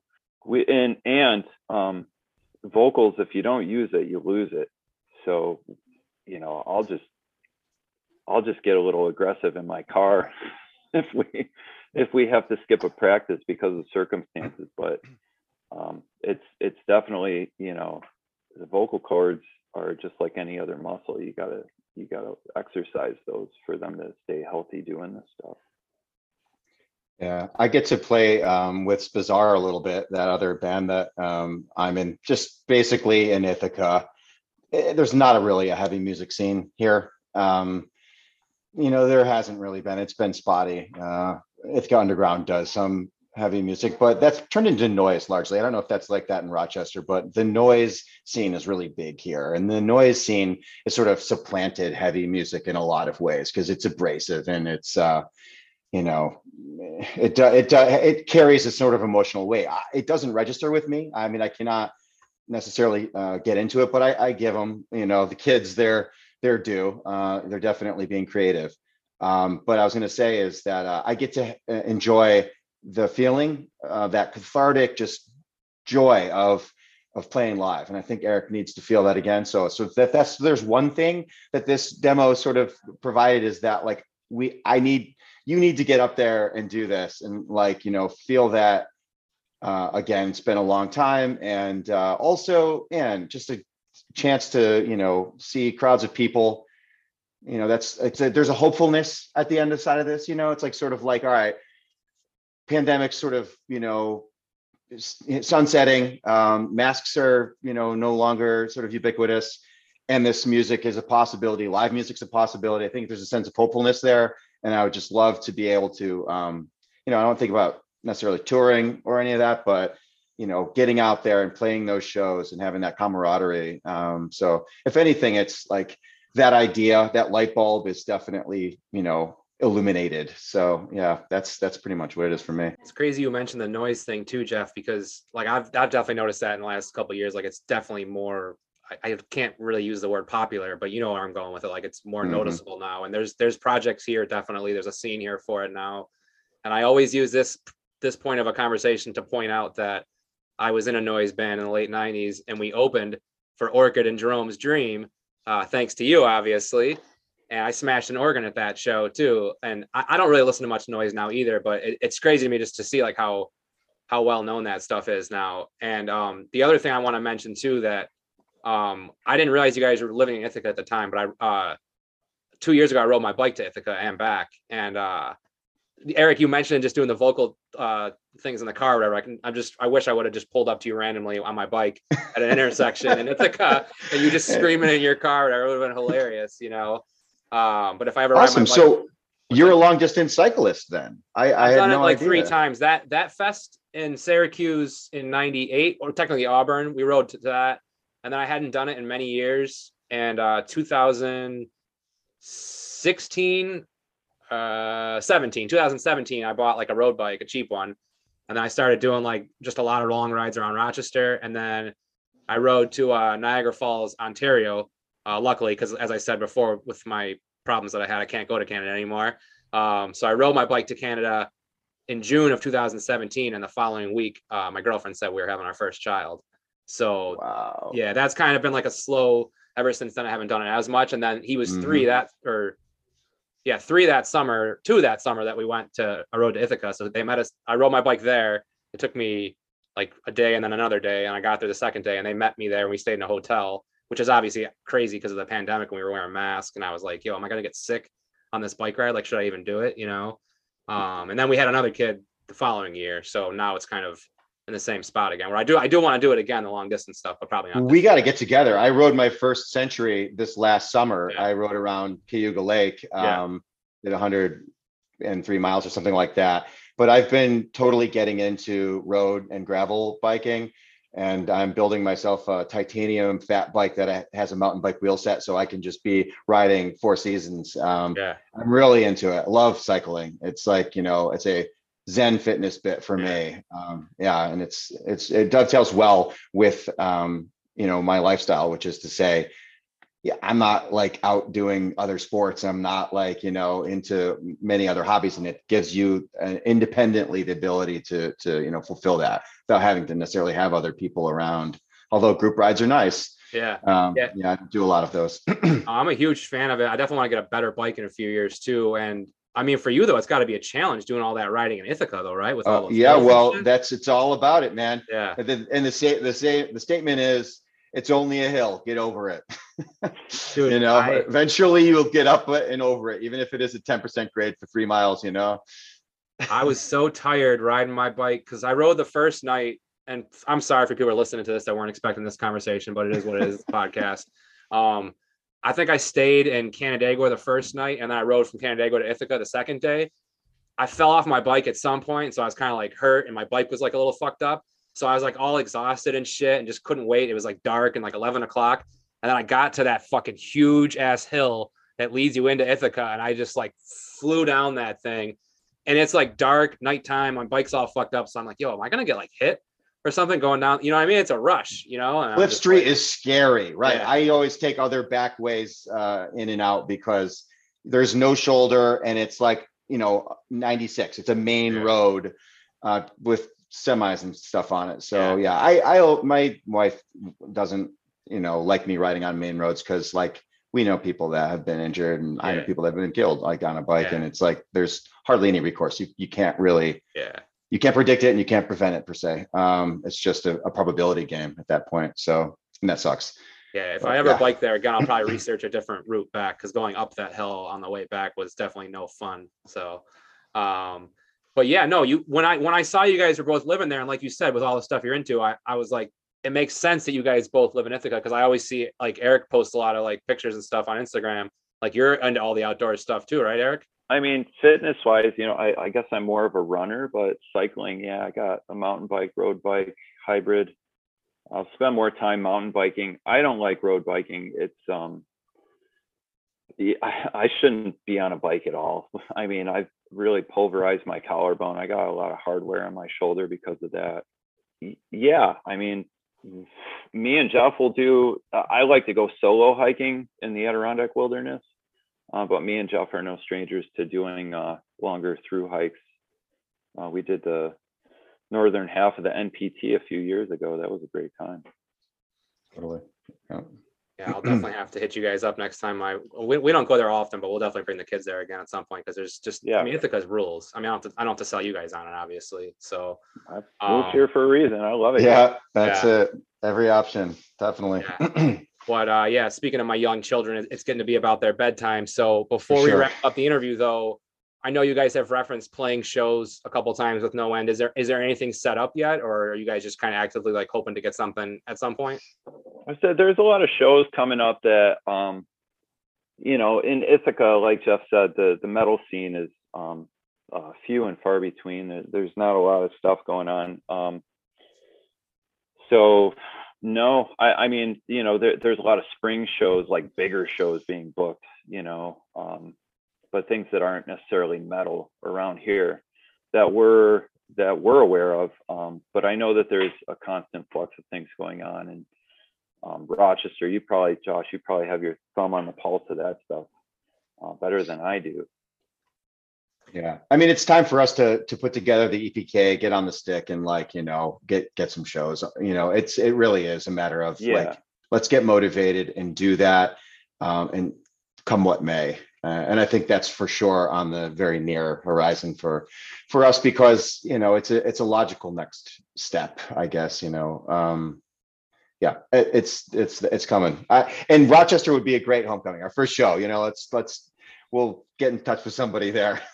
It's the 2-year anniversary of this podcast is next month, and episode 100 is going to air around that time too. So I'm sure I'll talk to some associates about kind of helping get you guys something here at that point. I can't imagine that'll be an issue getting you guys on something here, and whether it's, you know, May or June or whenever, you know. So I appreciate that. Well, are you guys going to like any more plans to record or anything anytime soon? Or you guys just kind of like writing new stuff for now? We're writing new stuff right now. Yeah. Having a great time doing it. It's just the creative process. Yeah. I mean, it's how it started. It is the bread and butter of what we're going to do. Right. And the cool thing is, it's like, anytime you've been playing music as many years as we have, it just gets a little more, it's like, oh, that's juicy. Like, let's work on that. And you know, it just gets more satisfying. Like, I mean, I love all the stuff we have, and we have a bunch of stuff that's not recorded. But the new stuff is my favorite. So that's kind of awesome. A lot of people, and I'm not talking shit because I'm friends with some of them. I've interviewed some of them, and they're cool people. But a lot of people I've seen from our era kind of decided to like ride the coattails of their old band, just kind of reform that band. So I definitely tip my cap to you guys for starting a new chapter. You know what I mean? I'm sure like you could have talked to a few people and just used the Break of Dawn name again. I'm kind of, you know, kudos to you guys for starting something new, because that's, you know, a lot of people just kind of like to lean on what they did before, because I'm sure it's a lot easier. You know what I mean? You already kind of have the name, and, you know, I've had people hit me up for the podcast, and I'm like, who's even in your band that was in it 25 years ago? Why are you using that name? You know what I mean? Like, and I'm like, dude, it's wild Yeah. to see some of the bands that are back together. I like Zayo's playing with Bloodlet, like that's just amazing. Like, Yeah. I just want to go to see that, because it's like, what will that even be like? Yeah, so it's and I don't know. I mean, get all the bands that are reforming, and there's a ton. Like, I would love to see so many, you know. I would love to see Coalesce again. I would love to see like some bands that, you know, like Dead Guys played a bunch of stuff, and like, you know, again, I don't know if they're necessarily doing it for money or for a reforming of an old idea, but yeah, we are in the next chapter. Like, this is a new way to express ourselves, and you know, I'm glad of that. And I can't think of how there could ever be a Break of Dawn reunion, frankly. I just can't conceive of how that would happen. So, you know, even that, I think it deserves the respect that it has to be, you know, have lived its life, because that, you know, ended on a pretty high note, and it's hard to like really, you know, go from there. But Josh, amazing. Thank you for having us. It was awesome to catch up, and, you know, it's true. It's been a long time, but I feel like there's an affinity to you, Rochester hardcore, and just in general, all those faces that I don't get to see and haven't for so long, that it's just like feels like it's been just a couple of years and not 20 years. You know, it's weird how time goes so fast. Yeah, it's gonna be a real reunion when we get you guys up here in a few months, man. You know, seeing everybody, because that's like, it's fun doing the podcast and like doing a Zoom where you can kind of like see each other's faces. It's kind of like a personal thing, but there's nothing like seeing old friends like actually in person, and, you know, being able to have like a face-to-face conversation with somebody. You know, it's a lot. I think a lot of that value has been lost in this era too, with everyone. And I'm guilty of it too. I look at my phone all the time. You know what I mean? It's just how we live now, you know? So yeah, I was at there was the obituary show recently in Rochester, and it was just, I saw so many people I remember from the past, and it was just, that place was packed. It was just so awesome to be at a show again and see all my buddies from, you know, back in the day. And there's just like this, most people probably don't even recognize me. I'm okay with that too, but it was just I'm just glad to see that shows are happening. It's great. yeah, you talking about you being happy people don't recognize you. That's the thing I'm going to miss most about masks, which I still wear mine. Like, I'm going to stop probably in the next few weeks, because, you know, I don't want to be the only person wearing one like I was in the beginning. But I love that I can just walk into a place and no one knows it's me. Like, I have the bushy eyebrows, so I guess they can see that, but like, you don't see my face. You know what I mean? It's like, it's been nice just to go places and be completely incognito, because even though I do a podcast and like I have to talk to people and shit, like I'm kind of like you were referencing before, Eric. Like I'm kind of like the same way. I don't like to, if I don't have to, like I'd rather just kind of, be by myself or whatever, Yeah, you got to recharge. You got to be able to shut it off from time to time. Yeah, definitely. So yeah, no, like I definitely appreciate having this conversation as much as you guys. Is there anything else you guys want to add or anything before I kind of do my last little bit at the end here? Shout outs. Yeah, anything you guys got for shout outs or anything? Or Yeah, I mean, I was proactive, my friends, and I got a list going here, but I'll try to keep this short. But some of the familiar shout outs, Andre for sure, Andre Foisey. I just want to say, I do stay in touch with Andre, and I'm just really inspired by like everything that he's cultivated in his life, especially his creativity in Locrian on Relapse is just blown up. And I mean, he's a yoga teacher, and he was, traveling with Locrian and like teaching yoga classes too as part of that tour for them. And it blows my mind. It's so awesome. And I do want to say thanks to Rob Antonucci. He's just a very charismatic dude. And, if anybody keeps the PMA, it's Rob.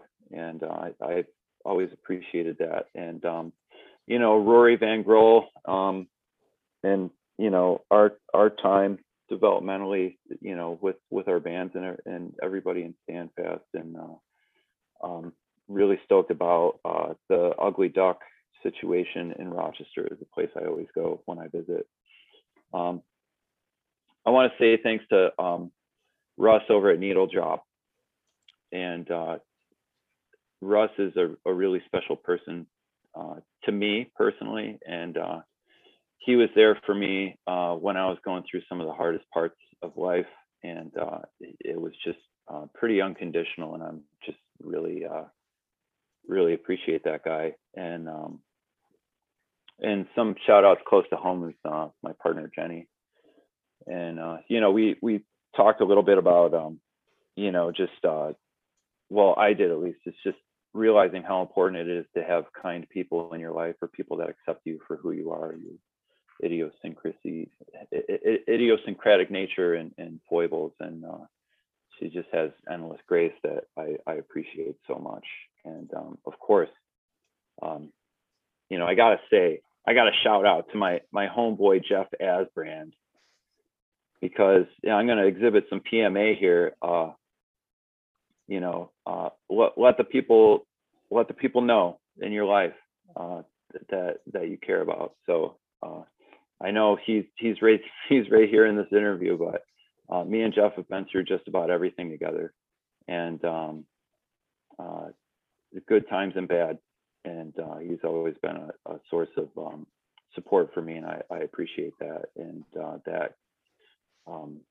that reflects in the cohesive nature of this band, which is just kind of a byproduct of our friendship. So appreciate you, buddy. Thanks, buddy. That's nice to hear you say that. Yeah, we don't get to tell our friends, that they're, meaningful, I guess, enough. So glad you take that occasion. I wasn't proactive. I don't have a list of thank yous, but I will say, following suit, I want to thank the various same individuals that, Eric has thanked. I'll add, my wife, Evie, to that. And I will also say that, all the parents out there that are still like doing their favorite stuff, right? They haven't abandoned their lives to be parents, but they are able to hold all of that space together, where they're into heavy music, they're into brutal stuff, they're into, what a lot of, the PTA or the PTO or whatever would not be into, and yet they're going to stand strong and be like, I'm a good parent still. Like, people need to know that there's no stereotype, man. What a tiresome world it would be if, there weren't more of us who are like, I'm weird and I'm ready to embrace that. And my kids, they can make the decisions for themselves, so anybody that's still, lifting their skinny fists to heaven like Antenna, I'm all about, keeping it weird. So I'll leave it at that. I think stay keeping it weird is definitely a good way to close out this episode. I definitely want to thank Eric and Jeff again for doing the interview with me. The next episode is going to feature Brandon from Pure Bliss out of Syracuse. I got a bunch of other stuff coming up. We'll probably start getting back to 2 episodes per week soon. Just keep your eyes on enterprisehardcorepodcast.com. Make sure you follow us on Instagram and everywhere else. As always, thanks to Greg Benoit, Rob Antonucci, and Jim Byrne for all the help with the podcast. Thanks to my family for all the never-ending support. See everyone real soon, and stay safe.